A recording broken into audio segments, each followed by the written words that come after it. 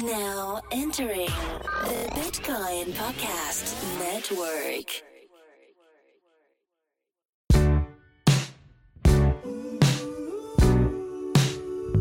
It's a Bitcoin Podcast.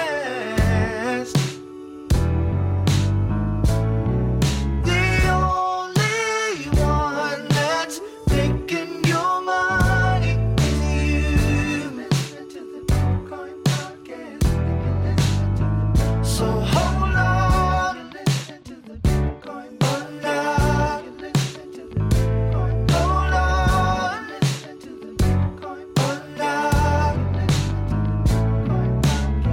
And you listen to the Bitcoin Podcast. And you listen to the Bitcoin Podcast. And you listen to the Bitcoin Podcast.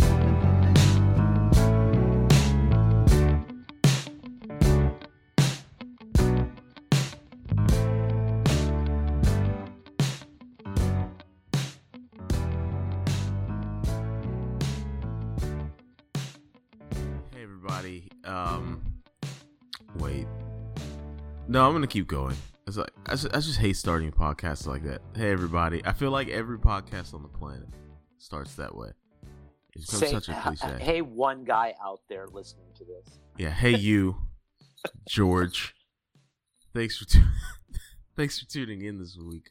But We should all anyways, talk to George today. yeah, We're talking to George. It's episode 280, guys. Episode 280 of the Bitcoin Podcast, and we do You know what weekly that shows. means? So divide that This by podcast 52. ends in 0, so it's special. Yeah, that's right. It's a seminal moment. I remember yesterday. It was just episode 1 Seminal.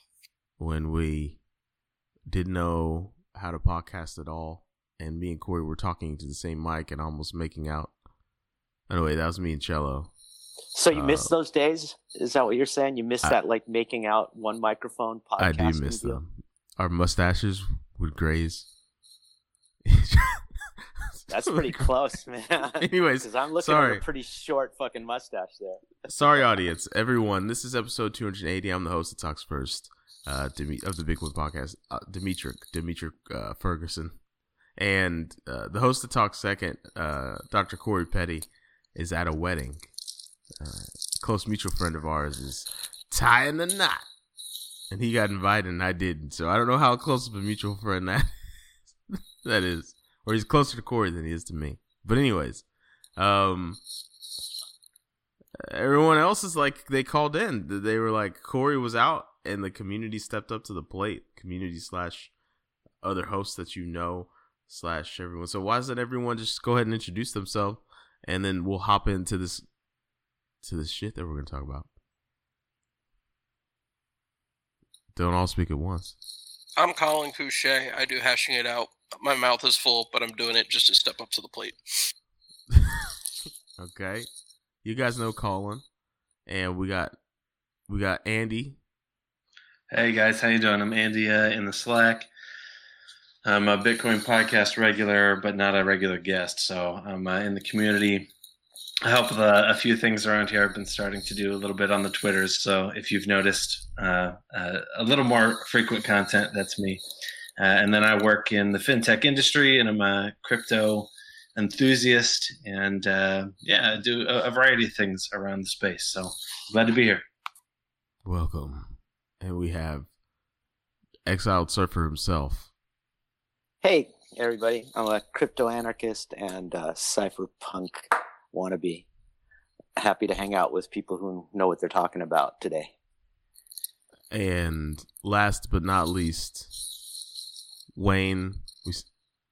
Wayne, yes to crypto. Back in the Heezy. Yeah, I'm a big yes fan. I'm a big crypto fan. I want everybody to say yes to crypto. There we go. So we got a full crew to discuss many things.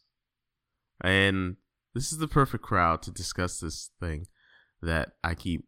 So when you're into crypto and nobody else in your life is like your real life, your meat space life, and they keep telling you things like, why are you so invested in this thing?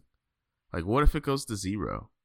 And then I always do this weird thing. I look to the left and I think about, like, I quickly go through the scenarios that would go, oh yeah, that'll make it go to zero. And I can't find any outside of like, I don't know, something very cataclysmic that would make a lot of other things in life go to zero. And so, why don't we do some like a thought experiment here between the four of us? Like, what could cause this great experiment here that we're all so subscribed to go to zero and just fade to nothing? I'm talking about price, $0, zero value, zero. Nobody gives a shit about it anymore. I just sold everything. I'm a new coiner again. You sold it all? What? Explain yourself. It's at around 10K. That's like a magic number, and like psychologically, people seem to want to like gravitate towards magic numbers. Plus, I broke even finally, and I have not gained a greater insight into the inner workings of how like Bitcoin and Ethereum are working, and I just don't think they're it. So I'm going to go ahead and invest my money in myself, which is better spent. Oh, wow. We got a wise motherfucker in here. Good job, Colin. Why though? That's pretty amazing. You don't hear many people that sold it all, dude. I did it last night.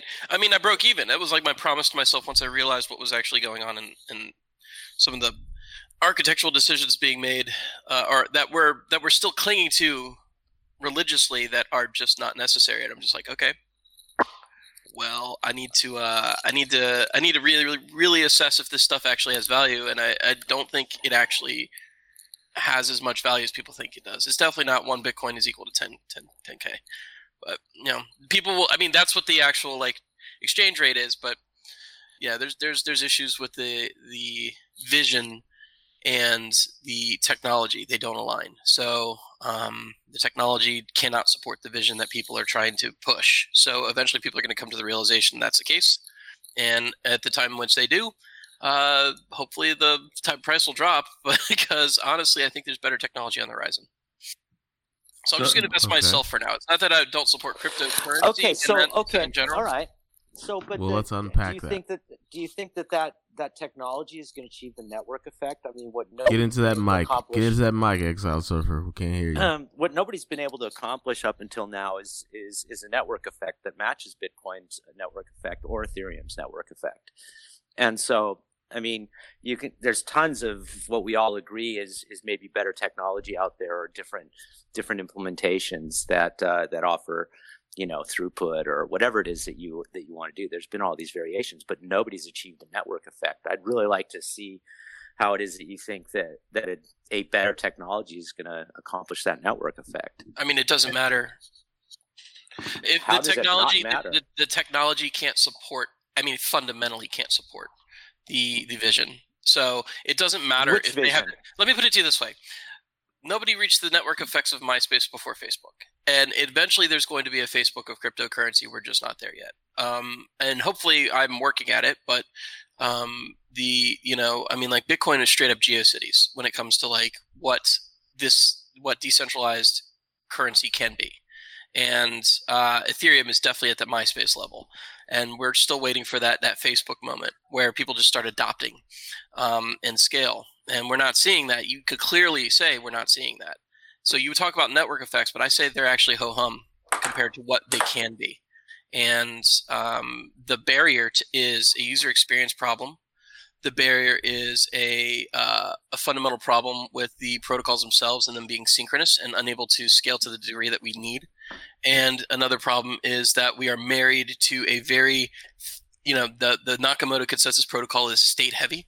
Well, not state heavy. It's memory heavy. It requires a lot of space, a lot of syncing to be completely assured of what you're doing. And they have a lot of hacks to kind of get around that. But ultimately, the fact we can't run these clients on our phones is a strong indicator that there's something wrong with the way it's designed if we're going to align with the vision of a world payment mechanism.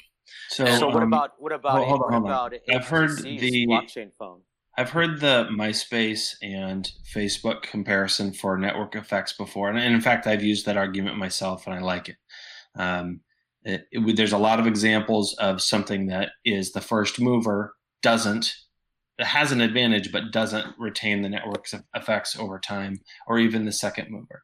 However, crypto is different, Bitcoin especially, in that, like, if I get off MySpace, I didn't lose anything. I lost my top 6, and the people who eventually left with me just came over and joined Facebook. And so I still have my social connections, and that wasn't like something of value. Whereas with Bitcoin, there's monetary value associated with it, whether or not that's justified at a level that it is or has been over the past 2 days or not. There's that perception of value, and I can exchange that for my mortgage. I can go down that path. And that's a pretty different set of effects, Colin. So while I definitely agree, we haven't seen the peak of the network effects. And I don't know. I'm not going to sit here and make a claim that Bitcoin isn't going to go to zero. I don't know. I don't. Look, agree all that does is all. make MySpace maximalists, and that means that people are literally more married to the platform they're used to or invested in it in some way, and that's cute. Which means they have a reason. It's going to go anywhere. But it means it has a reason that it has monetary value. Sure, yeah, I'm not disagreeing the technology, but it still has monetary value, and that's an important component of this. Is the value is what powers the validation of the network, and that's what gives it self-perpetuates, right? If it has value, then it has value because it's worth maintaining. And so I totally agree with your technology assessment.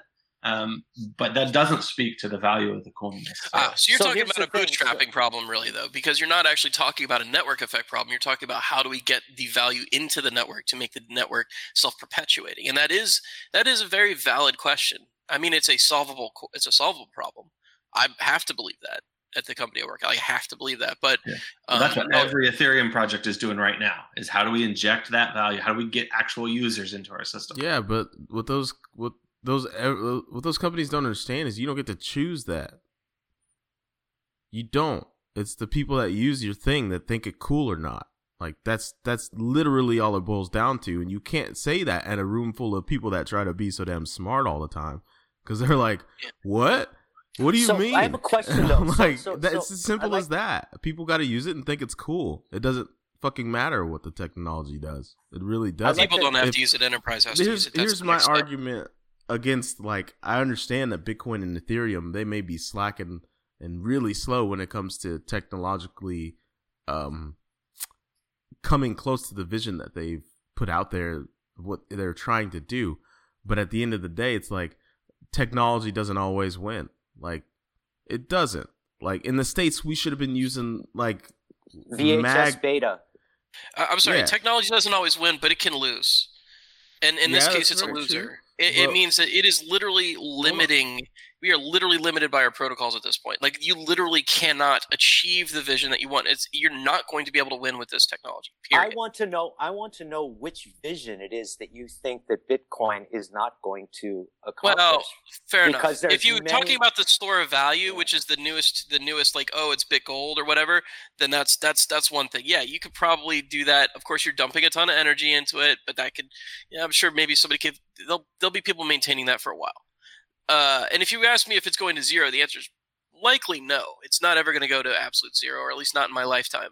But it is good. I do think it's overvalued and overhyped for what they're trying to do. When they talk about things like global payment systems and stuff, and they have to literally go to a layer 2 solution, which doesn't really work that well and has a bunch of other problems it's introducing and makes a big user experience mess out of it.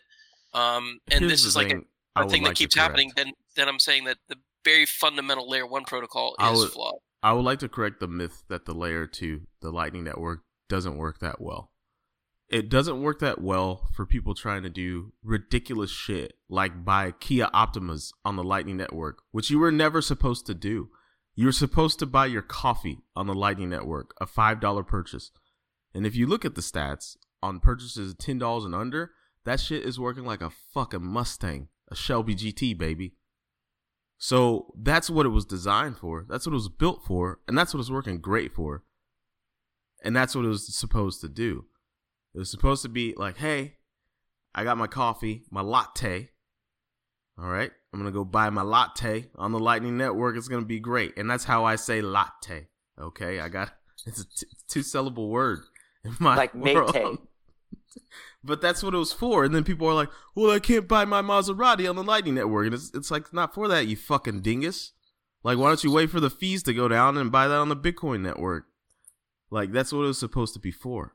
And that's why I don't. It's funny how messages get muddied over the years. I mean, I get it, but there's still things like, hey, why is their addressing so long? Like weird stuff like that. Like I can't just tweet this thing. Like it's like that was you know what funny. I mean? Tweet. Come I saw on, that. I saw that tweet. There's a lot of weird. I mean, you can fit it in one tweet if like the whole tweet is your goddamn message, but like is your whole goddamn address. But like, come on, like there's it's just like I'm not saying it's like bad. I love the fact that people are doing stuff on this, and I don't want to sound like I'm not supportive of that. In fact, I'm really supportive of that. I have been for a long time. You know that. But I don't personally think I'm going to get – I mean, I could maybe get an ROI out of this, or I could maybe not. And, like, I think part of the world's coming to understand that that this currency might not have the teeth that we thought it did. That doesn't mean there won't be a currency that does. It doesn't mean that I do think that I'm working at that place. That's part of the reason behind my decision-making process. But I don't think that fundamentally a synchronous protocol is going to be able to achieve the type of things we're looking for.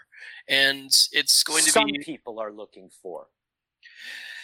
Dude, I'm talking about real saturation here. I'm talking about real network effects, not a bunch of cyberpunks and a bunch of crypto anarchists. I'm not a bunch of people who dump their life savings because they're like that. I'm talking about people who are, way more conservative than us. And like those people are very still much not even on the fence. They're just sitting on the bench, just like watching the thing going, look at those kids go. And that's what we look like to them. We look like children. We need to grow up. In order to do that, we need to actually be able to court enterprise. In order to do that, we need better layer 1 protocols. You sound to me like somebody was talking about at the beginning of the internet. And I remember that's the comment I was I there was for that too. mostly going to make. Is that if Bitcoin were a company like MySpace or something, I would agree with you. But Bitcoin is a community. And if you look at the first 10, 20, 30 years of our power system, our telephone system, TCP/IP, you can make the exact same arguments you're making now at that time. And I think Bitcoin is more fluid, ironically, than most companies, even though Bitcoin seems stagnant in a lot of ways. There are so many entrants in the race with their vested interests that, unlike MySpace, where, one person's making a decision and it goes this way or that way, or maybe a board is, but their interests are not aligned with the industry's interests. Their interests are aligned with themselves. And the people who are participating in Bitcoin, the coders, the miners, the retail, the traders, all of their interests align in a very small window, very narrow channel. And that is why we move slow. But that is also why I believe it will be the technology we need with the parts of the vision that are shared. I know that we're just talking on a phone on a party line type thing, and you can't fully describe easily the vision you're talking about, but the other person has said, well, what vision are you talking about? Because that's not the one I agree with that as well. The store of value argument is one of the ones that will need to be solved, and a global payment system cannot be solved with the constraints that come with a store of value. I think there are two different use cases, and that's why we had the fork, and that's why we have different implementations. I'm not seeing the value in the store of value if you can't Well, I'll tell you what, it's kept me alive for 7 years. Sorry. I mean, congratulations. I appreciate everything that that's great, but is that a quirk of society, or is I really like the idea of just having my own unmediated currency. Is that a quirk of society that you're able to survive on this, though? That's what I think of it as. It's kind of a quirk of society. That society's going through a transitional period. We're trying to understand a new concept. We're trying to wrap our heads around how we structure it. We're going from – this is a drastic change, by the way. I don't want to sound anti-cryptocurrency. I'm very much pro. But this is a drastic change. We're going from, this is a drastic change, just like MP3 and file sharing was, and I don't think it's even as bigger than that. The difference, this is.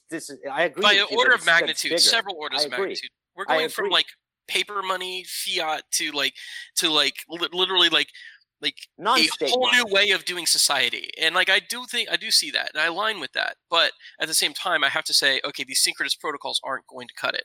And so for me, it's like I can invest in myself a little better right now because I can't guess what's going to happen to Bitcoin. You can't guess what's going to happen to what it is that you're working on either. I in that couldn't case. guess that Kanye Well, West was going to I release don't a have to. gospel album, but that happened.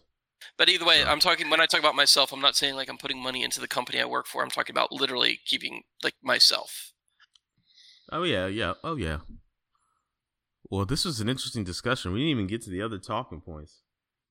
Really, Demetrius, you can tell that Kanye West is going to do a gospel album. When the fuck did you hop in the call? She Hello, snuck in. what's up? I didn't even. I'm not looking at the Hey, can you repeat it? screen. I said, how could you not tell that Kanye West was going to do a gospel album? It was coming miles and miles away. I think it's a bunch of BS, but I don't want to go on my tangent with that, and we get lost in About the sauce. Kanye, Mr. Yeah, Fish Sticks. I can't take that, dude. I'm gonna respell my name though. I'll be Wanye, just so you know. I can dig it. Okay, so we didn't really say anything when revolving or huh? Yeah, one more thing on the tweeting an address. If only there was some sort of square graphical representation that we could use to represent complex data in a tweet. That would be really, really cool. Shit. What?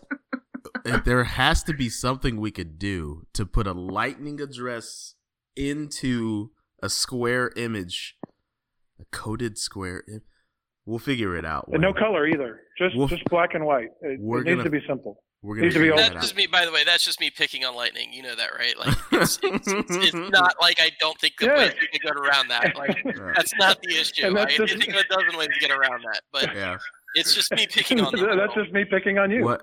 That's What just I me think picking is- on you. It's just all fun. What I think is funny is like since I was a kid, like literally like 11 years old, like QR codes have been trying to take off, and nothing is gonna get them to take off. Like I just don't see Americans. Like I know they're taking off in maybe China, Japan, Korea especially, but like not the North Korea, definitely not there.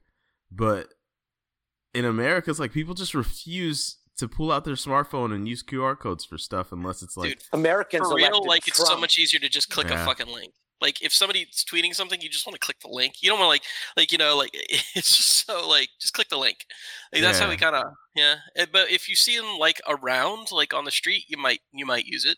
If it's on a packaging, you might use it because there's no link to click. But the user experience is, they'd keep trying to use it for things that could just be used with links. If I the heard what industry you said. implemented it in America, you guys would use it. that's true. If that's what Sorry, the what was industry that? if the industry or if companies implemented that as a payment system, then you guys would be using it. Forget about it even being crypto. Yeah. But if that's what people were, if that's what commercial interests were implementing in America, Americans wouldn't have any other choice but to use it. I mean, no shit. Yeah. Yeah. So saying I don't see Americans using it is kind of like a misnomer. You could say I don't see business interests implementing it would be a defendable statement. Well, I guess that's what I'm trying to say. I What's just going on with remember, China? China. Every We beggar gotta on talk every about corner, China. every beggar on every corner in China has a fucking QR code that you can give them coins. That's bananas. how serious it is in China.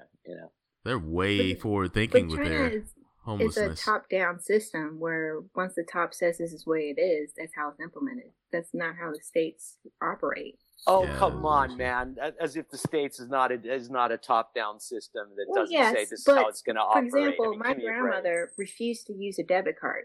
My mother literally had to get out of the car, go to the ATM to pull money when the bank was still, too full. You can still go to places and still write checks. Your grandma's going to die, and her Well, my grandma's grandkids already are going to dead. be Jesus using QR Christ. codes. Damn, dude, what the fuck? Jesus Christ, I'm Exile sorry, Surfer. but You saying say my that with a grandma- little my more grandma is softness. not Dude, gonna use the it's QR not like code. it wasn't like you said. It was the tone in which you said. Yeah, It's like, like, Grandma, I mean, your grandma's gonna Die! People We still get- write checks. Well, okay. I mean, come on, you guys. We Take get it the finality of it. contextually. We know what Take you it meant. It was just people funny. still write checks. That is still a system that still exists.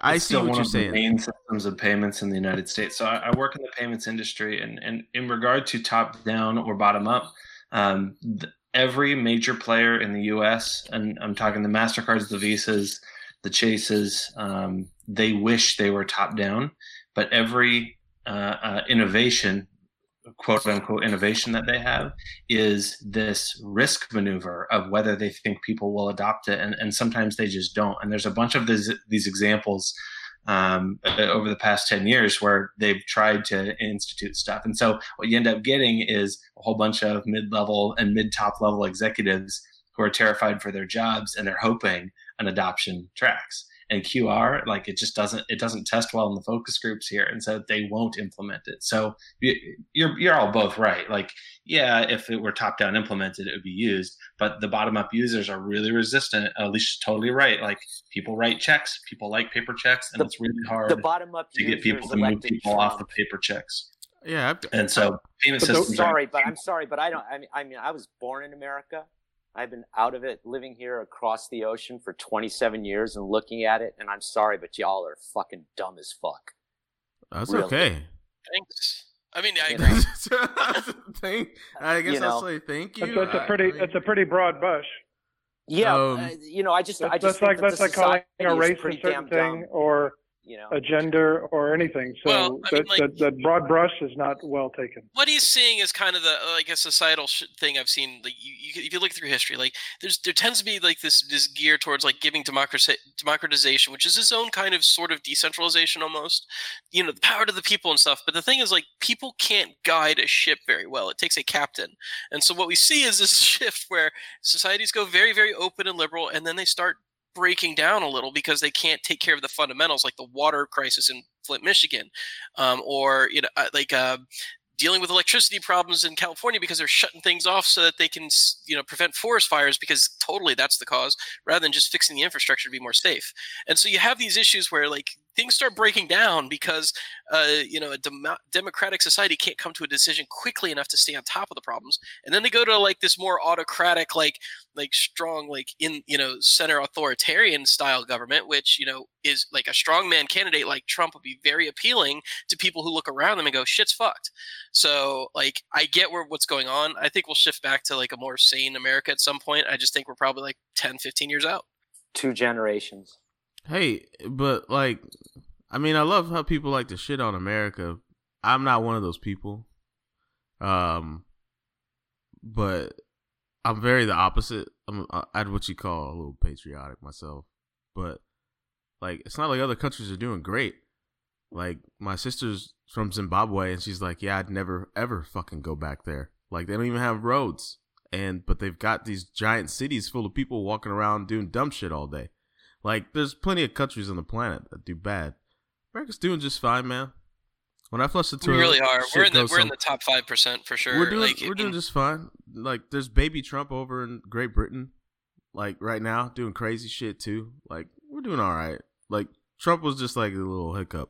We got some hiccup in our giddy up, but we're gonna do just fine. It's when I say y'all are dumb, or we're all dumb. Oh no, I am a dumb individual. I watch reality television. No. But But I don't really. I too saw the presidential debates. It's All the big brothers.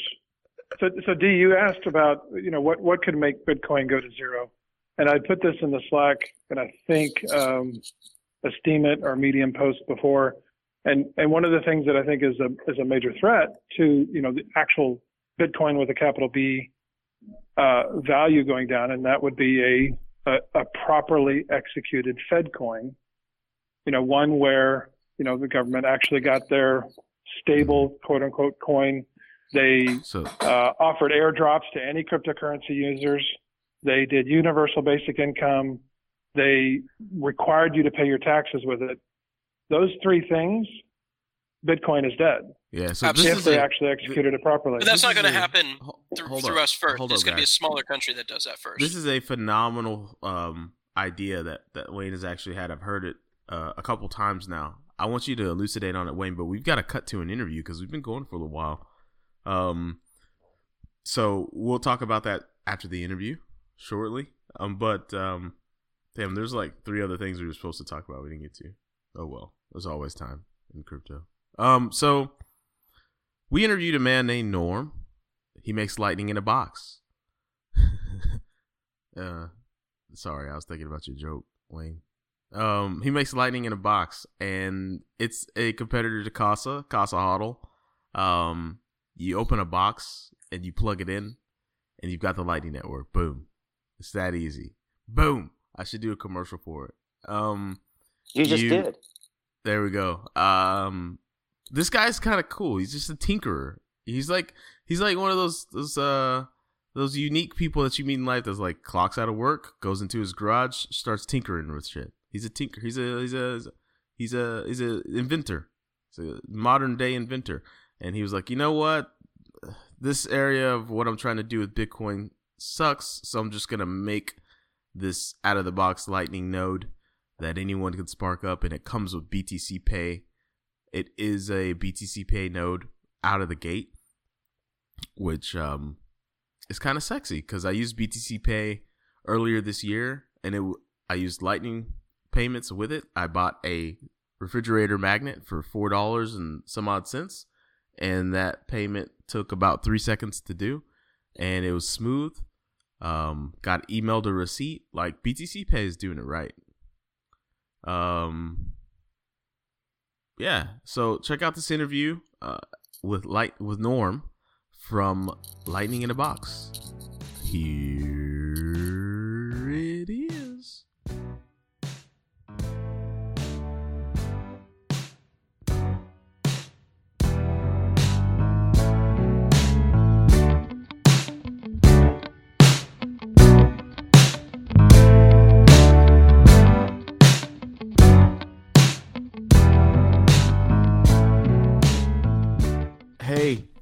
Hey everyone, it's another Bitcoin podcast interview, and we're diving in straight to the deep end this time, straight into the interview. We're here with Norman Moore, CEO, Lightning in a Box.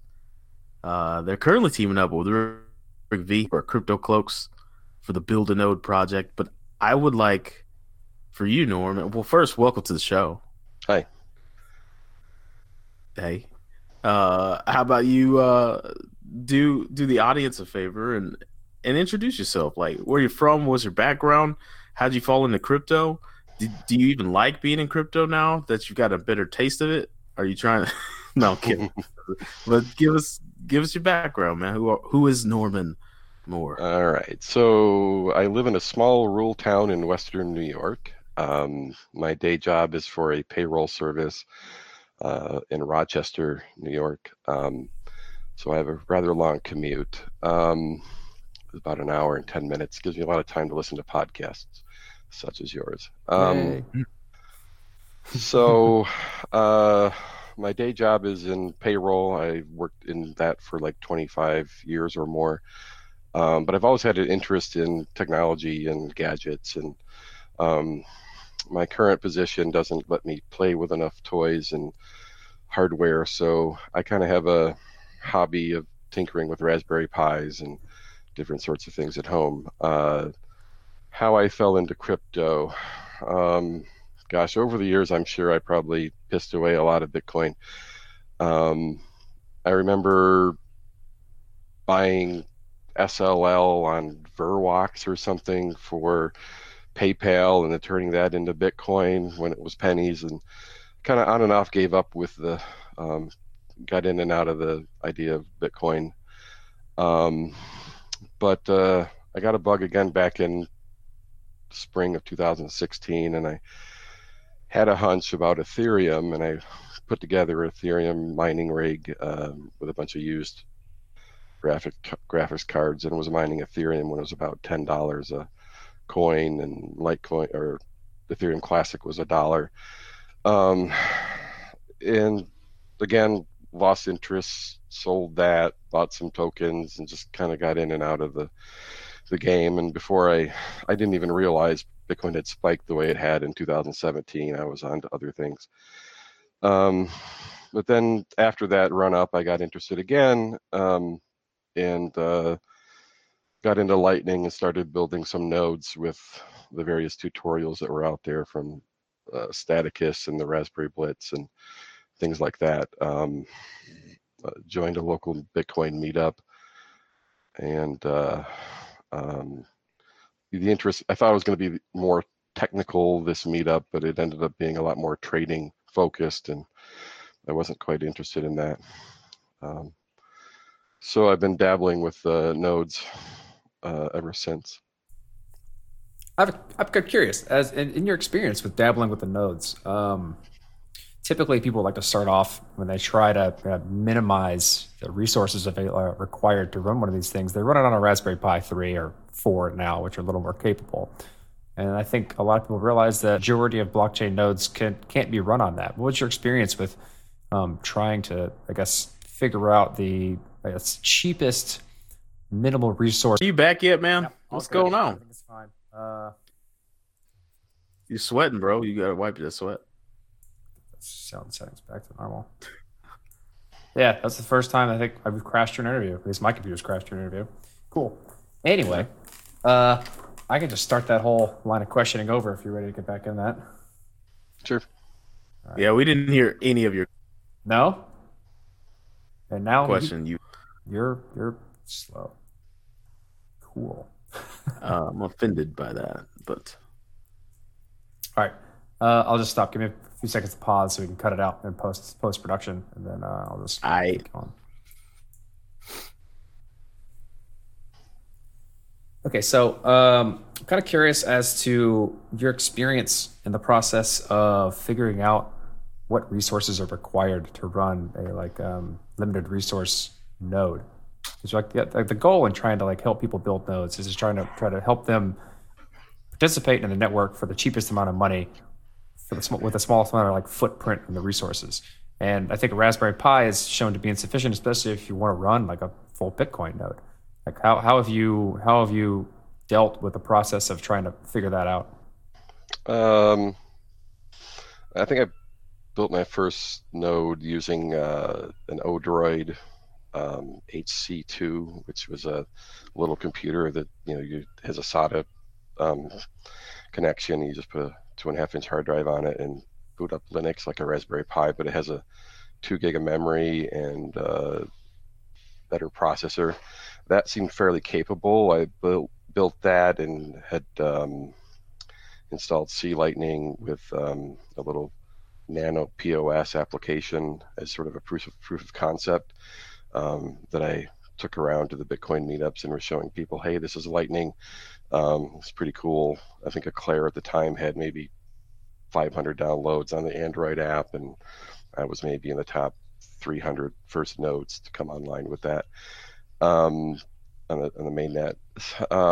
Obviously, the holy grail would be a Raspberry Pi, but you're right. The Raspberry Blitz is fairly capable if you FTP or download the blockchain ahead of time. I've got pretty proficient at copying the blockchain from one drive to another and being able to, slip another application on top of it. I've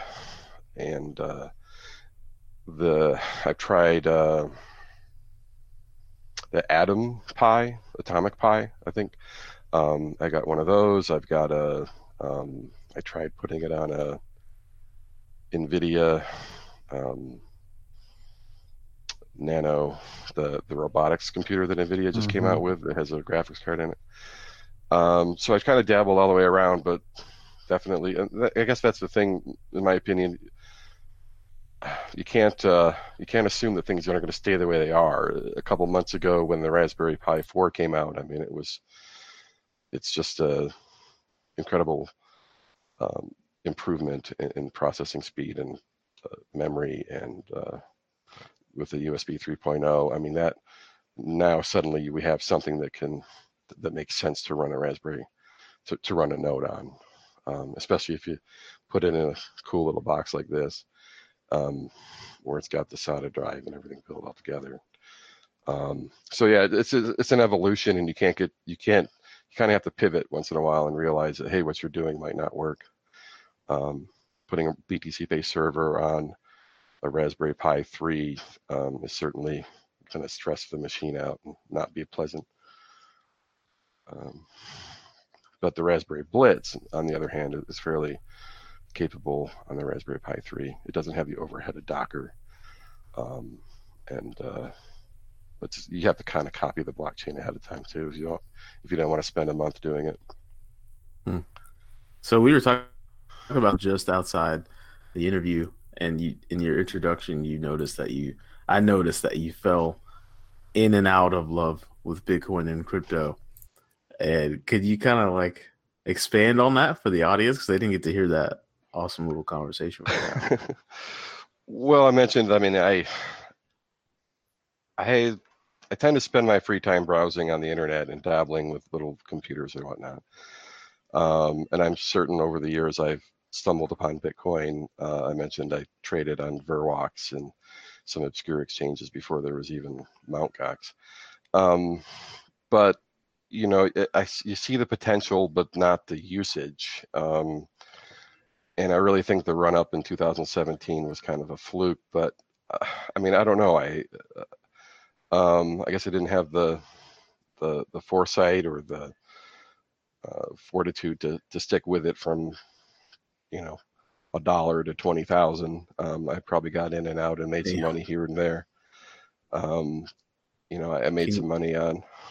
Do you mind me asking your most frivolous purchase with Bitcoin? Or are you unwilling to share? Oh, I regret not buying one of those Cassius coins. Oh yeah, I remember those. When they were selling for about $50. When they actually had Bitcoin on them when you sent them? Yeah, right. The actual, right. You get the coin and that. Most frivolous spend on Bitcoin. I honestly don't know. I never got into Silk Road or the dark side of things. I mean, I'm spending a lot of money in testing, a lot of coins in testing right now. I've bought stickers. I've bought, you know, nodes. I really can't say I've spent anything frivolously. Never. I paid my cell phone bill for a year with Bitcoin. That's one of the biggest regrets of my life, I think. Oh, shit. Say. Depending on when you did that. Yeah. It was prior to 2017, so that's all you need to know. I don't feel great about it, but hey, got the t-shirt, got the coffee mug. It was all to get here. Right. So Lightning brought you back in the game. You're like, I got Bitcoin, I'm out, it's boring. Oh, Mt. Gox, I'm out. It's crazy. And then Lightning brings you back. Lightning catches a lot of flack, though, because I don't know if there's any other way to put it than it kind of sucks right now.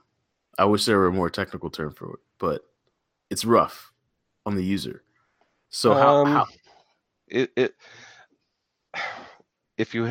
I guess you're using the wrong tools. I mean, I have. Oh, nice. I have a node that's running BTC Pay server. I connect Zap to it from my desktop and my phone, and I've yet to find an invoice I can't pay. So, I mean, if you dig deep enough, there's a Breeze wallet that's fairly seamless. You drop Bitcoin on it, and you have a Lightning spend capability within a few minutes that runs on Neutrino.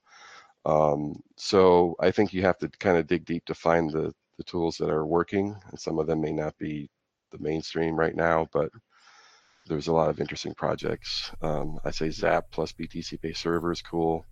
I can generate an invoice on this little thing and pay for it. Is that a Game Boy?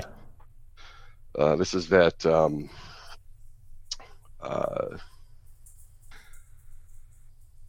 it's a M5 stack.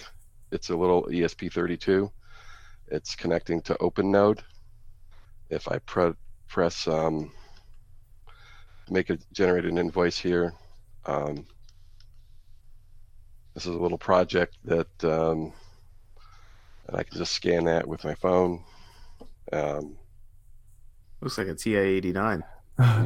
using the Breeze wallet or Zap. Let me just open up Zap. We don't record audio, so like you walking through what you're doing is helpful. Or sorry, we don't record video. And so I just want to pay this invoice, opening up Zap. It's connected to BTC Pay server. Scan it. Oop, drop the phone. Let me try again.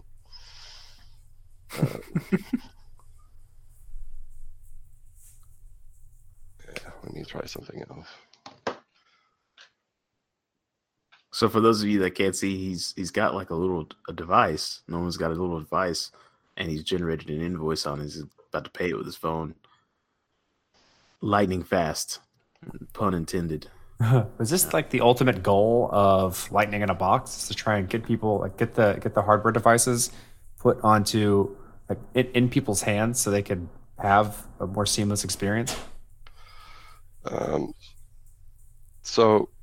Yeah, I mean, I find the technology pretty interesting. I know there's a lot of competition out there, and I've assisted.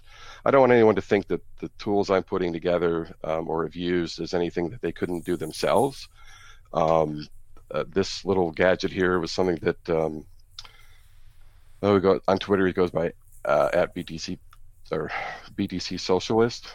He's in Wales. He does a lot of dabbling with these things. So I tend to chase after the cool little gadgets and see if I can do it myself. There's obviously a learning curve to Bitcoin, Lightning, payment, POS, BTC Pay server. And I remember I first joined their Slack in March of 18. I've made some small contributions to their documentation and testing. I've helped Raspberry Blitz out here and there with some being able to connect BTC Pay server to it. So though I'm not a developer, I think I've helped, in some small ways. I was on the number 87 on the Lightning Torch. I passed it to Nicolas Dorier. So from New York to Japan. I've just, tried to do little things along, my learning journey. I think you referenced like a video game. You gotta beat the minor monsters to get to the big daddy. And sometimes those big daddies are hard to conquer in a weekend, so you just keep plugging away at it. Mm-hmm. I don't want to deploy or put out anything that's proprietary or that's that could be construed as something that I built myself, because all of this stuff is open source tools that anybody can play with, and I just like to teach and learn. And if the ultimate goal is merchant adoption of these tools, then I kind of want to be in the position to help consult and along those lines and get merchants set up and being able to use these things. Mm-hmm. So how'd you link up with Rick V over at Crypto Cloak? That seems like I don't know how the stars align there. Well, I had built the Raspberry Blitz and saw that he was 3D printing cases for it. So I ordered one of his iterations of the Lightning node shell that he produces. That's gone through several iterations. Ventilation and heat kind of an issue for the Raspberry Pi, especially with the 4. I asked him to. We're going to team up on a project we were calling BTC Pi, BTC PI. I bought the domain .co, and he 3D printed a cool little case that for the Raspberry Pi 3. But again, it didn't work so well with BTC Pay server. But the 4 is definitely a worthwhile proposition for that sort of thing. Okay. Yeah, the 4 definitely made a lot of improvements to make it like a feasible thing to do, assuming you can download the blockchain onto it. And now I guess the big part of what you're doing is making it turnkey in a sense that like people can just like the components you're using, or you can just go buy them and then download the software and do all these things. But a lot of people don't want to do that in a lot of ways. Just so they just want to buy something and use it. And it's about kind of making it sexy and fun in terms of what Crypto Cloaks is doing, which is putting kind of fun boxes, conversation starters. You can like run it on a desk at your house, and someone asks what that is. You're like, oh, that's my Raspberry. That's my Lightning node. Right. Yeah, I mean, I've sold nodes. Oh, it's weird. I've recently sold one to a client in Guam. I sold to Anguilla, Guernsey, the island of Guernsey off of England and France, Spain, Germany. Just a lot of interesting locations around the world, and a lot of different use cases that people have come to me with and said, can you get this to work? One of the products I put on there was using a little Quotum case that's more of a router type product. Yeah, I was looking at that because I'm actually in the market for an OpenSense router, and I was looking at. Yeah, that works pretty well with a SSD and 4 gig of RAM for a BTC-based server. I've built a couple of those, and because again, leaving something on all the time, you want low power, but you also want low heat to fry the components. So I do a lot of experimenting with different pieces of hardware. You have a particular favorite in terms of what you like using that's like efficient, low power, can handle all the transactional load you really need, has enough storage to not really worry about changing things later on down the line? My first iteration were one of the first that I really was calling Lightning in a box, was using a Gigabyte Bricks literal box.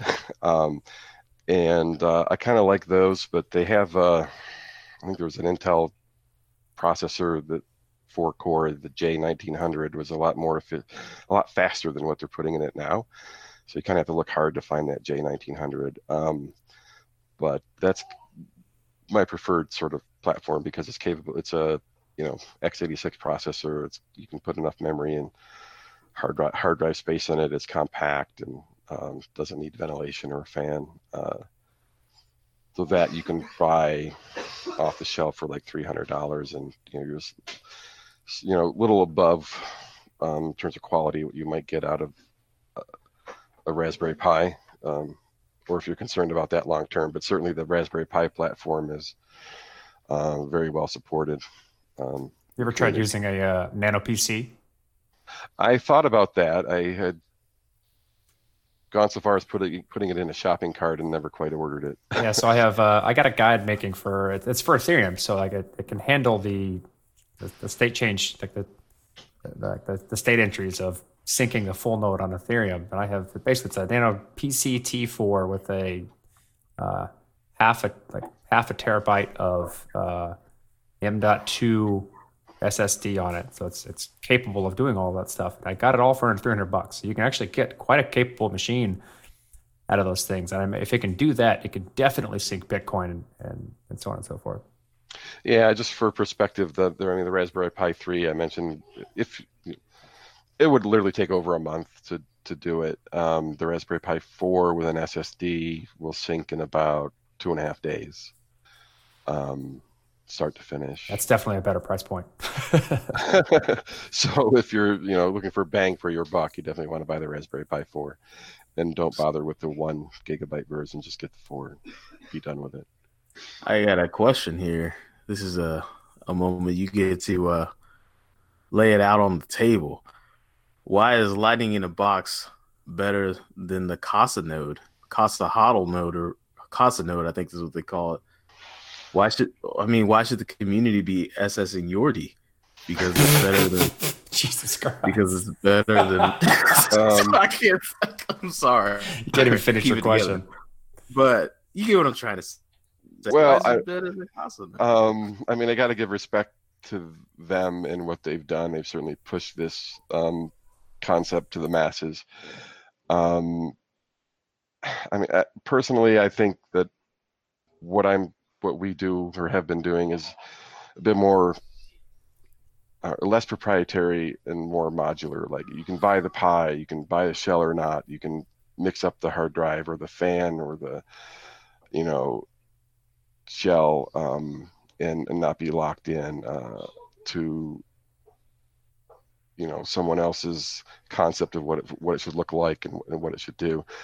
In my personal opinion, the only thing someone needs is BTC-based server. It's got the node, both Bitcoin and Lightning on-chain and off-chain. It's got Ride to Lightning built into it. You can connect remotely with your phone. You can build a POS application out of it. You can connect it to a website, WooCommerce. You can do a crowdfunder. There's lots of things you can do with BTC-based server. If you get the Casa node, a friend of mine had one, it was a node, but then you're kind of like, then what? What do I do with it now? So its first iteration was a little hard to use, in my opinion. When the average person who bought it had trouble opening router ports. So BTC-based server just gives you more functionality. The Raspberry Blitz, in my opinion, is a little more techy for the maker who wants to connect it to some servos or transistors and turn some things on and off. So those two projects are open and they're definitely well maintained. When Casa, quote, open sourced their code, they did so, but they didn't really give you the instructions on how to put it all together. So the code may be auditable, but it's fairly complicated for the GPP to put that together and then emulate the Casa. Using the acronyms, I love it. Yeah. Go ahead. Sorry. So that's just my take on it. Was I think they're shooting for a little more of a proprietary market capture than the open source ideas that are out there now. Yeah, I was going to say, just as a small aside, another small like micro PC are those UDOs, UDOO, and they have both an ARM processor and an Arduino processor on them. So for like more along the lines of that other one you mentioned for tinkering and building servos and making it do stuff, like having a Lightning node attached to something that does a bunch of stuff would probably be a really good solution. And I think they have a lot of different lines in terms of like how capable those machines are. Yeah, my NVIDIA Nano, I have high hopes for that. I'm not a developer, but I know someone who's pretty competent with Python. I want to give him this NVIDIA robot and turn it into sort of a Lightning-powered robot. I haven't gotten that far yet, but that was my idea for buying that, was to put a full node on it and Lightning, and then sort of pay this robot to go fetch your newspaper or something. So you have a room in your house that's basically just covered in small Lightning nodes? There's a corner of the house. And, a couple years ago, I mentioned mining Ethereum, and that kind of kept the living room warm for a little bit. So no, I still have the chassis for that, but it's turned off and to kind of stack these nodes on it. I need more space to play. I need an actual workshop. I'm envious of Rick with his shop outside of his house that he can just go his man shed with his printers and his nodes. And it's like I don't know. I feel like I'm a part of this community of nerds that want a specific space to go nerd out in. They're like my grandpa had like a wood shed, right, where he had all the tools to do all the things. But now it's like I want a device shed where like I go out, leave the house, and work on things like this. Right. That's exactly how I feel. And I'm back in the day when I remember reading the back page of like PC magazine, was that big, humongous, like 3-inch catalog before the internet that you would buy computer components from. What the hell was it called? I know what you're talking about. I forget though. There was a PC magazine. No, it was like a Pops had Bible kind of thing. It was huge. And one of the articles in the back of that was like somebody's lab of doom and Pepsi. Do you remember that? There's a lab of doom and Pepsi. No, but I'll be Googling it. An interesting sidebar. I had met Bill Ziff once. Labs of doom. The screensavers. Alice and Bill, yeah. They were the hard edge, ZDNet. It was in the back of that computer shopper. Yeah. And so I kind of always have their lab of doom and Pepsi in the back of my mind that I want to build. Although, so in this day and age, I guess it'd have to be lab of steak and whiskey. So how do people like get involved? How do they help? How do they buy things? How do they tell you what they want? Well, I have the website lightningintheBox.co. My Twitter handle is at lightninginthebox. I tend to retweet and interesting conversations or hardware and things that I find cool. You can order the nodes. You can send me an email through that website, and that's pretty much it. Hit me up on Twitter. No doubt. Well, I guess we have one question we'd like to ask you, since you're one of the few people that we've interviewed that's been in this thing for almost the entire decade of its existence, Bitcoin, crypto, that is. In 10 words or less, can you describe Bitcoin? Oh, right now, okay. Bitcoin on the base layer is a savings account. On Lightning, it's a checking account. I like that. Wow. I like that. No one has ever said that or made that analogy, and I think it's appropriate. How dare you, Corey? I literally said You that. have never said that. on the show. You're a liar. Oh my God. You have never said that. And Oh my God. It's now objection. on you. Objection. It's now on you to then quote when you said that, so I can look it up, because there's a record. We publish everything. You've never said that. I understand You're a how liar. our operation works, Corey. Open Objection, Your timestamp. Honor. Badgering.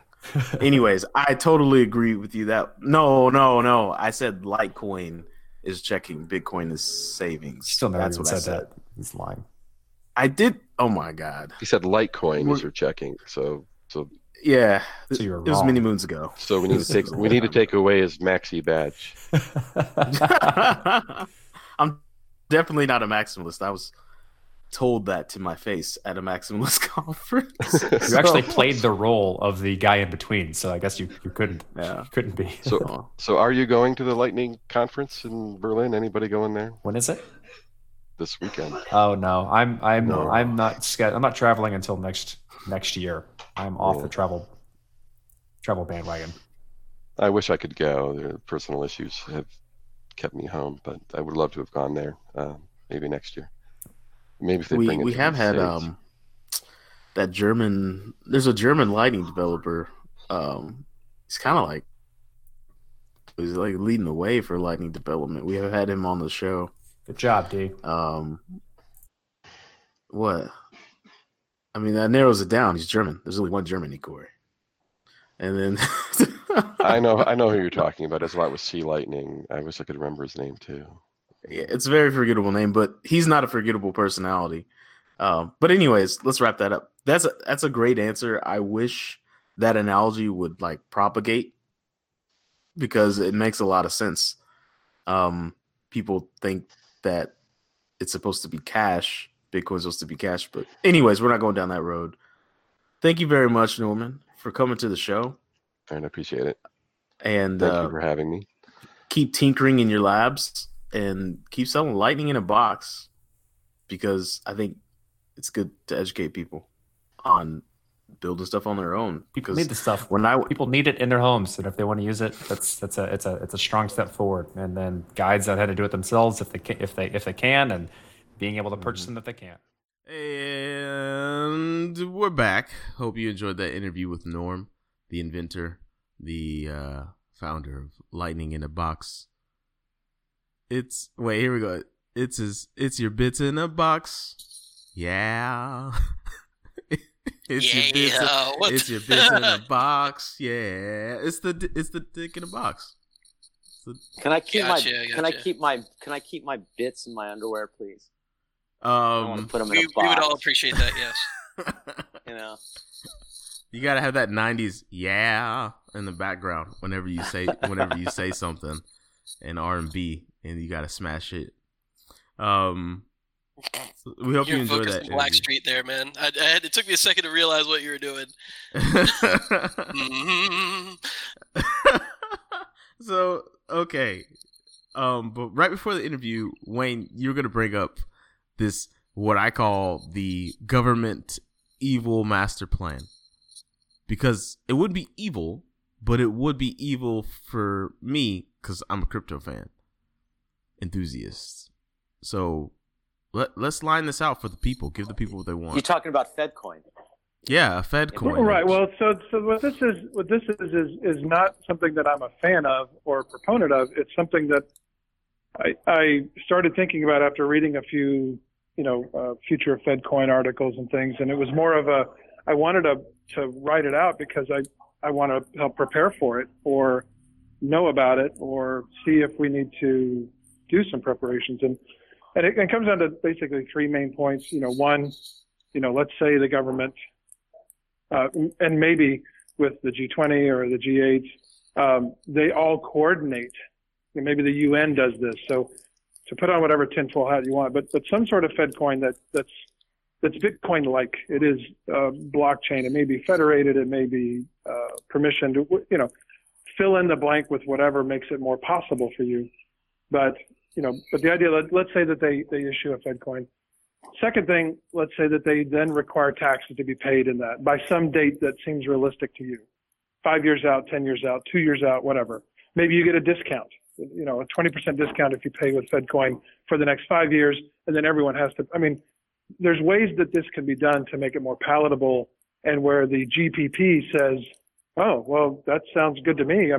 Why wouldn't I get that discount?" Then, as part of that announcement, the next part is they say that, okay, look, we recognize fiat is an issue. We understand that inflation is an issue. Fiat's been artificial. The government officially admits that, fiat's artificially propped up. And, we want to fix that. The way that we fix that is with this new Fed coin idea. And, that'll actually fuel the frenzy so that more people flock. So those 3 points. And then, well, I have two. I have the rest of it real quick. Is that there would be an airdrop of existing crypto holders to get, if they burn their crypto, they get the Fed coin. So that is an instance. And then lastly, to satisfy a whole bunch of, progressive / left or anyone who wants to help the world, the universal basic income. They'll say, okay, look, this is how we do universal basic income. You'll get these Fed coins. You can only spend them for, life-sustaining things, but everybody gets it. And since you're paying your taxes with it, there's some transparency. There's a whole bunch of things that could be added to that where a lot of people who don't know better will just say, oh, well, yes, this all seems a net positive to me. And I think that a mass adoption of something like that could send the free, if you take all the, neutral, consensus and, free open blockchains into oblivion. And that's the spiel. So I don't think it's an if. I think it's a when. It's an inevitability.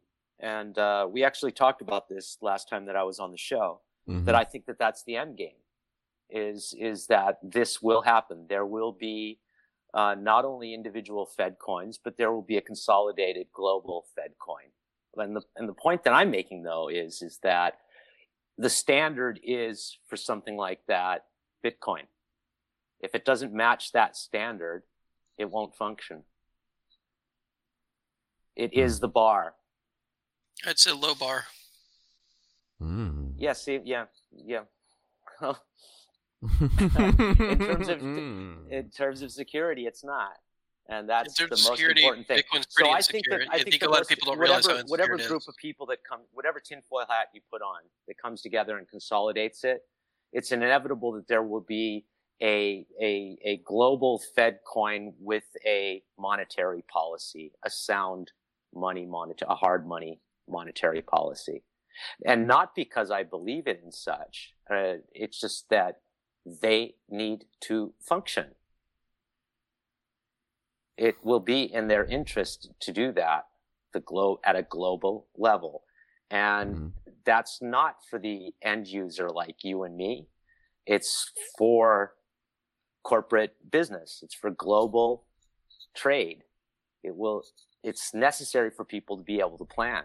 At some point, the adults will be in the room and recognize that all of this speculative fiction of the way that we've done fiat and these unpredictable monetary policies, they will need to implement a an inflation rate that people know 10, 20, 30, 50, 100 years out. Now we can plan whatever it is that we want to plan for, whether it's speculative, growth, or whether it's actually eco-fascism, save the planet, or whatever it is. The interest alignment is that there is going to be a global Fed coin at some point. And I've always wanted to see that, even though I tailor myself as a crypto anarchist and a cypherpunk. I would prefer, and even though I'm shitting on America, I think that the state and corporate interests need to be reformed and not thrown out with the bathwater. Yeah, it's kind of hilarious to me. I get like labeled as a statist on like Twitter if I say we need a Fed coin. Like it's like, no, like this is what we're fighting for. Like, what do you think? Bitcoin is basically its own country. Ethereum is basically its own country as it is. It has its own economy. It has its own, it is literally paying people to operate under it. It's interesting in that regard. It's like a completely decentralized country. But the end game is that this is adopted by states and corporate interests. Yep. That it's co-opted. I've thought that from the beginning. I mean, I love having my non-state money, but my true inner interest as a human being that actually cares about other people and cares about society and systems is I want to see it become more efficient. And I think that, and the discussion is always about the end user. We need to reform actually the legacy institutions, and legacy economics need to be reformed at the top level. And that's where I'm saying, it's a trickle-down effect, not in terms of trickle-down in the wealth value, but a trickle-down effect in all of the things that we win by those efficiencies of scale. So, it's really cool to see alignment on that in this group between you guys, that we all, see that as an end game. The question is how it is that we get there and what it's going to be. Whether or not Bitcoin goes to zero or not, I don't think that Bitcoin is, hyper Bitcoinization is the thing that really, kills me more than anything. I mean, Bitcoin is not the black hole that's going to be sucking in the world's wealth. It's going to be something else, It's going to be another asset. It's going to be another asset with history. Like, it's not very secure, by the way. I just want to go out there, even though it is pretty secure. The trade-off in Nakamoto consensus is that it chose liveness over security and over safety, and like that is evident in the way that it's structured right now. It only takes like 4 phone calls to completely reverse a transaction in Bitcoin right now. If you got all 4 of those people on the phone, the mining pool, the miners, operators, they would be able to completely reverse a transaction at will. And that's not what I consider safe.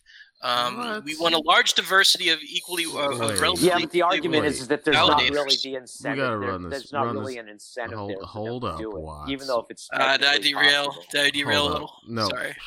I'm throwing the flag on that as a big. Red card. Who is saying that? No, the miners aren't going to collude. It's not going to happen. You're worried about. I don't think it's whether or not. I'm not. I'm not perfectly worried safe. about that. What I'm saying is that the way the game works, it's too high of a risk for them to do that, and that's why they don't. Until it's not. Yeah.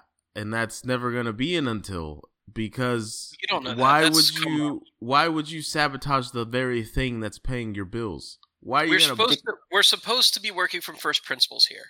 All right. And the first principle of decentralization is that kind of thing can't happen. And yet it can. So saying that No. That's also a misnomer. It's not that it can't happen, it's that you design for the best possible scenario to prevent it from happening. It doesn't say that it can't. Yeah, I know. There are better designs on. So, I mean, look. All I'm saying is like, why are you gonna bite the hand that feeds you? So like, all right, yo, let's get together. Hey, why don't you call me on a Tuesday? We'll go golfing. We're gonna fuck up the very thing that pays our bills. That's not gonna happen, man. Colin, that's not gonna happen. There's a huge history of people. Cleopatra and Mark Antony bit the hand that fed them. Bit him in the ass, right? There's a huge history of dumbasses doing exactly that. So I'm not sure I'm aligned with you in the idea that people don't bite the hand that feeds them is the way we're supposed to design our fundamental economic models of the globe. Like, I don't think that's how we want to do it. Well, I mean, typically we do that, And then what happens is everything gets so fucked. We're just like, well, now we're just gonna have to shoot each other in the face, and that's usually the world will keep ticking on, but I think we can do that's better. usually what the world gets to. But like, I hope it doesn't get to that point again. But I mean, that's some. Why would they do that? That seems like pure fuckery. That's fuckery at its finest. That's high grade fuckery. You can snort it. And So coming and back for to the where Wayne comment that was said at. that Bitcoin, well, that what Bitcoin is or is not as secure as people think it is, or it's just not very secure. I don't think it's the pendulum or a binary option of is it secure or not. It's how secure is it, and is there Yeah. something that's more secure? And Yeah. I would say, sure, if you could make 4 phone calls and you whittle it down to that kind of statement, is it still more secure than the next best thing? So all of the I'm not going to Bitcoin shill, core- but there's a all reason of I the pulled out of Bitcoin. All of the Bitcoin core programmers that I know, and all of the older people in crypto that I know, would all shift to a different coin if it was better. I don't know anybody that wouldn't move to a better coin. That's I'm been gonna in hold this you to from the that. beginning. I I would. If there was a better coin, I'd move. And it had the network effect, I'd move. But I haven't seen it yet. I mean, there's like, little bits and pieces that you can play around with. Monero's kind of interesting. Zcash is not a longevity coin. Zcash is a sandbox for potential, implementation onto the Bitcoin stack. But I love all of the experimentation that's going on in Ethereum. Andy, do you see fintech ever adopting Bitcoin? Is Andy here? Andy left. Oh, Andy left. Yeah. Shit. Yeah. Well, I don't think you'd do it natively. You'd have to do it through Liquid or some sort of sidechain. Somebody's hanging off the cliff of a mountain. There's a lot of wind. Yeah, a side chain or a drive chain or some other, some other thing on top. Or a sub network, yeah, with good foundational atomic swaps built in and strong safety guarantees as well. It's parallelized. So here's the thing: is that Just like describing the Avalanche protocol. the big elephant in the room, is custodial solutions, right? I mean, the average person. This is where it is that I'll give a head nod to grandma and say, she doesn't need to die. There does need to be a solution for grandma. And the average person wants a custodial solution. The average person doesn't want responsibility. And just look at what $2 billion in transaction fees in profit from Coinbase, right? Oh, Jesus Christ! Yeah. Right.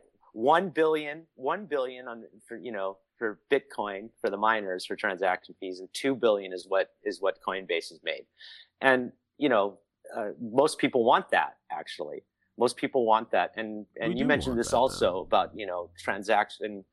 Being able to reverse a fraudulent transaction and stuff. And level 2 solutions, if they were to be based on Bitcoin, if finance would adopt Bitcoin, will need to provide that. And that's, I guess in some form, basically, it's just risk management at some point. But again, I just don't think it's going to be Bitcoin.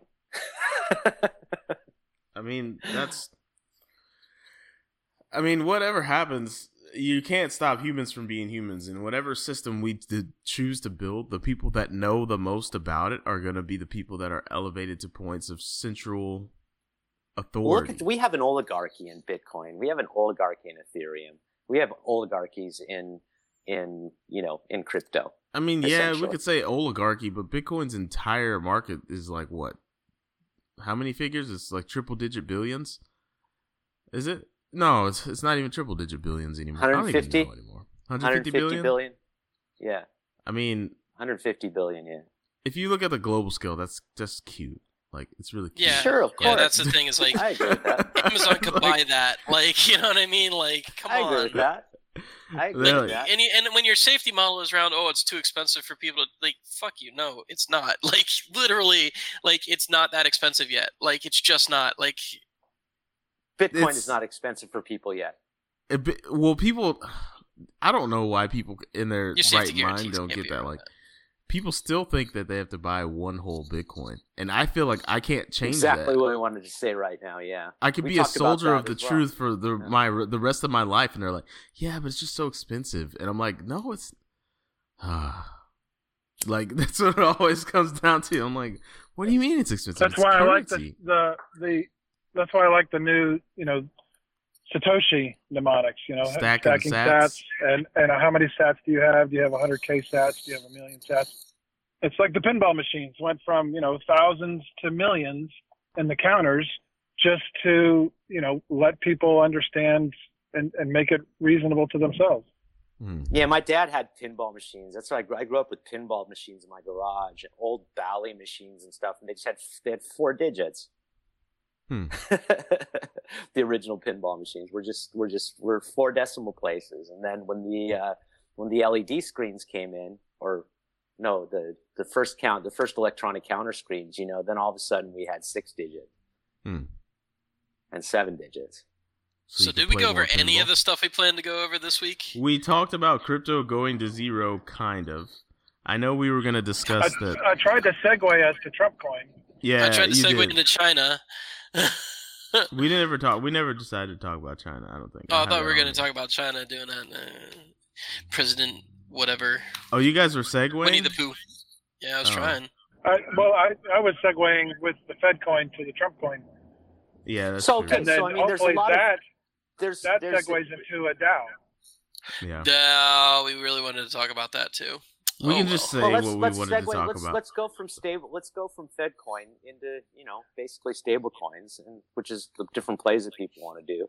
Yeah. So there's Maybe going to be we a lot can- of corporate plays, with that. And Right. this newest one is from the federal, so the Fed early Binance. appointment from Trump. And Stephen also Moore. Binance with the Binance. Well, we've got to segue that. We got to do a classic. We got to do a classic cliffhanger, because I've got to go to my niece's soccer game here in a little bit. So we've got to do a on the next episode with the Bitcoin Podcast's crazy high noon crew. We're gonna talk about this stable coin that somebody on Trump's administration is saying that the U.S. should build, and then we were also going to talk about the likelihood of Zuckerberg being a zombie in the Libra hearing this week, and then we were going to talk about DAOs. We wanted to talk about a lot, but there's never that much time. So, sorry guys. Maybe next week. I mean, Corey will be around next week, so it'll even be that much more electrifying if we all hop on. But Yeah, man, I'm down. I'm down right. for. you guys are in the Slack. You know what it is. We'll try to do it early on Saturday Orange morning. coin go up. Orange coin go up. That's right. Orange coin good. So let's do some. There's some stuff I'm supposed to do here. I've been told. Hold on. Don't forget to subscribe and rate us on. Sorry, I'm not a very good podcaster after almost 5 years of podcasting. So don't forget to subscribe and rate us on iTunes, because if you do that, then we'll go to the top of the charts, baby, and then more people hear the awesomeness that you just heard, and then you get to be a part of the cool crowd. Right? Dude, you're supposed to say that in the beginning too, because nobody's gotten to at this point. They're hearing you show the podcast. They're like, I'm just gonna stop. That's okay, Carla. It's okay. I hope they love us. I hope they love us. That's what I'm gonna. So we've also got a Patreon. Smash that like button and subscribe, dog. Yeah. Subscribe, please. Yeah. If you like what we do, you want to give us some support directly, we have a Patreon. You can go to the patreon.com/the Bitcoin Podcast Network. Can't tweet a Lightning transaction. Cannot tweet a Lightning transaction, so don't give us any Lightning payments. We hope that you help us get to our first goal, so we can hire another part-time producer for the show. Because if you like some of the changes that you're seeing with either our graphics, or you've noticed that we've got this awesome new intro and outro, and we're just kind of trying to change a little bit to the better. So help us out there.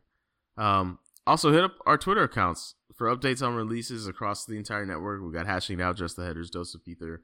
You can get lots of shit posting or insights. It's really hit or miss when it comes to us.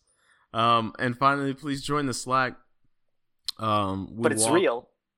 Yeah, it's hit or miss. You're either gonna get something awesome or a shit post, and that's just that. It's honest, man. It's honest. We talk crypto all day, most days, in the Slack. If you go to the BitcoinPodcast.com and you join the Slack, you can find resources. People have found jobs because they've networked within the Slack. You can understand how wallets work and exchanges. There's traders in the Slack that will help you understand how to not lose your money when you click the clicks on an exchange. And then you're like, wait, where did my money go? And then you're like, wait, it's not coming back. What did I do? And we're like, and then Colin will be like, you just got to sell your Bitcoin like I did. Yeah. And you can ask Colin and he'll tell you how to sell your Bitcoin. Yep, that exactly. He'll tell you how to break even. Colin will tell you how to break even in the Slack. Better break even than lose. Yeah. And you can get some industry insights that you can only get from hanging out with people in the Slack all day. Because, I mean, Colin and Corey both work in crypto at a very high level. I mean, I've interviewed hundreds. I mean, literally almost 500,000 people in crypto at this point. I've talked to all of them. Grandma got run over by a Bitcoin. Wait, you never talked to Vitalik, did you? He's never been on the podcast, has he? I tried to talk to Vitalik, and he said, "Excuse me, I'm busy." And I was like, "All right, dude. All right. Fuck you too, then." That's how my Vitalik experience went in Mexico. So like at DevCon 4 last year in Prague, some company made a the Shepard Fairey graphic Obey, and they made it with Vitalik's face on it, and the text was, instead of Obey, it was Boodle, and I was like, oh, this is fucking great, and so I got a copy of it, and Vitalik was just about to go on stage on the main stage, and he was standing in the backstage wings. I was like, check it out, look at this shirt. Vitalik, I thought he would think it was really cool because I thought it was really cool. He looked at it and he took it out of my hand. He threw it down on the floor and he literally ran away. He just took it. Jeez, dude, that guy is interesting. He's a funny guy. He's probably had it. I mean, think about it. He started this when he was really young. Yeah. He got a lot of celebrity really quick for something that was supposed to be just an experiment, and a lot of responsibility placed on him. I understand where he's coming from. Plus, he doesn't seem like he's very socially, he doesn't like that. He's not built to be a celebrity, is what I'm trying to say, and yet he's put into that position. So it's not surprising that. It's funny. I mean, I've seen Vitalik from the beginning in the space and stuff, and I agree with a lot of things that you say. I think he's developed a lot, actually, I think he has social too. skills and everything. He's really quite come forward, but that was an interesting moment. But the guy is incredibly fucking busy. Yep. All right. Well, you got to get. Speaking of busy, you got to get to your niece's soccer game, right? I do. All right. All right. So last thing, there's not a lot of spam in our Slack and great memes, so people want to be there. If you do get spammy, like that weird person that came in last week and was like, "Join this exchange and get some free token drops," we will boot you. And we'll boot you fast. The Banhammer. That's right. We no don't free care. tokens in the Bitcoin Podcast Slack. That's right. We do have some things coming down the pipeline that are going to be very interesting.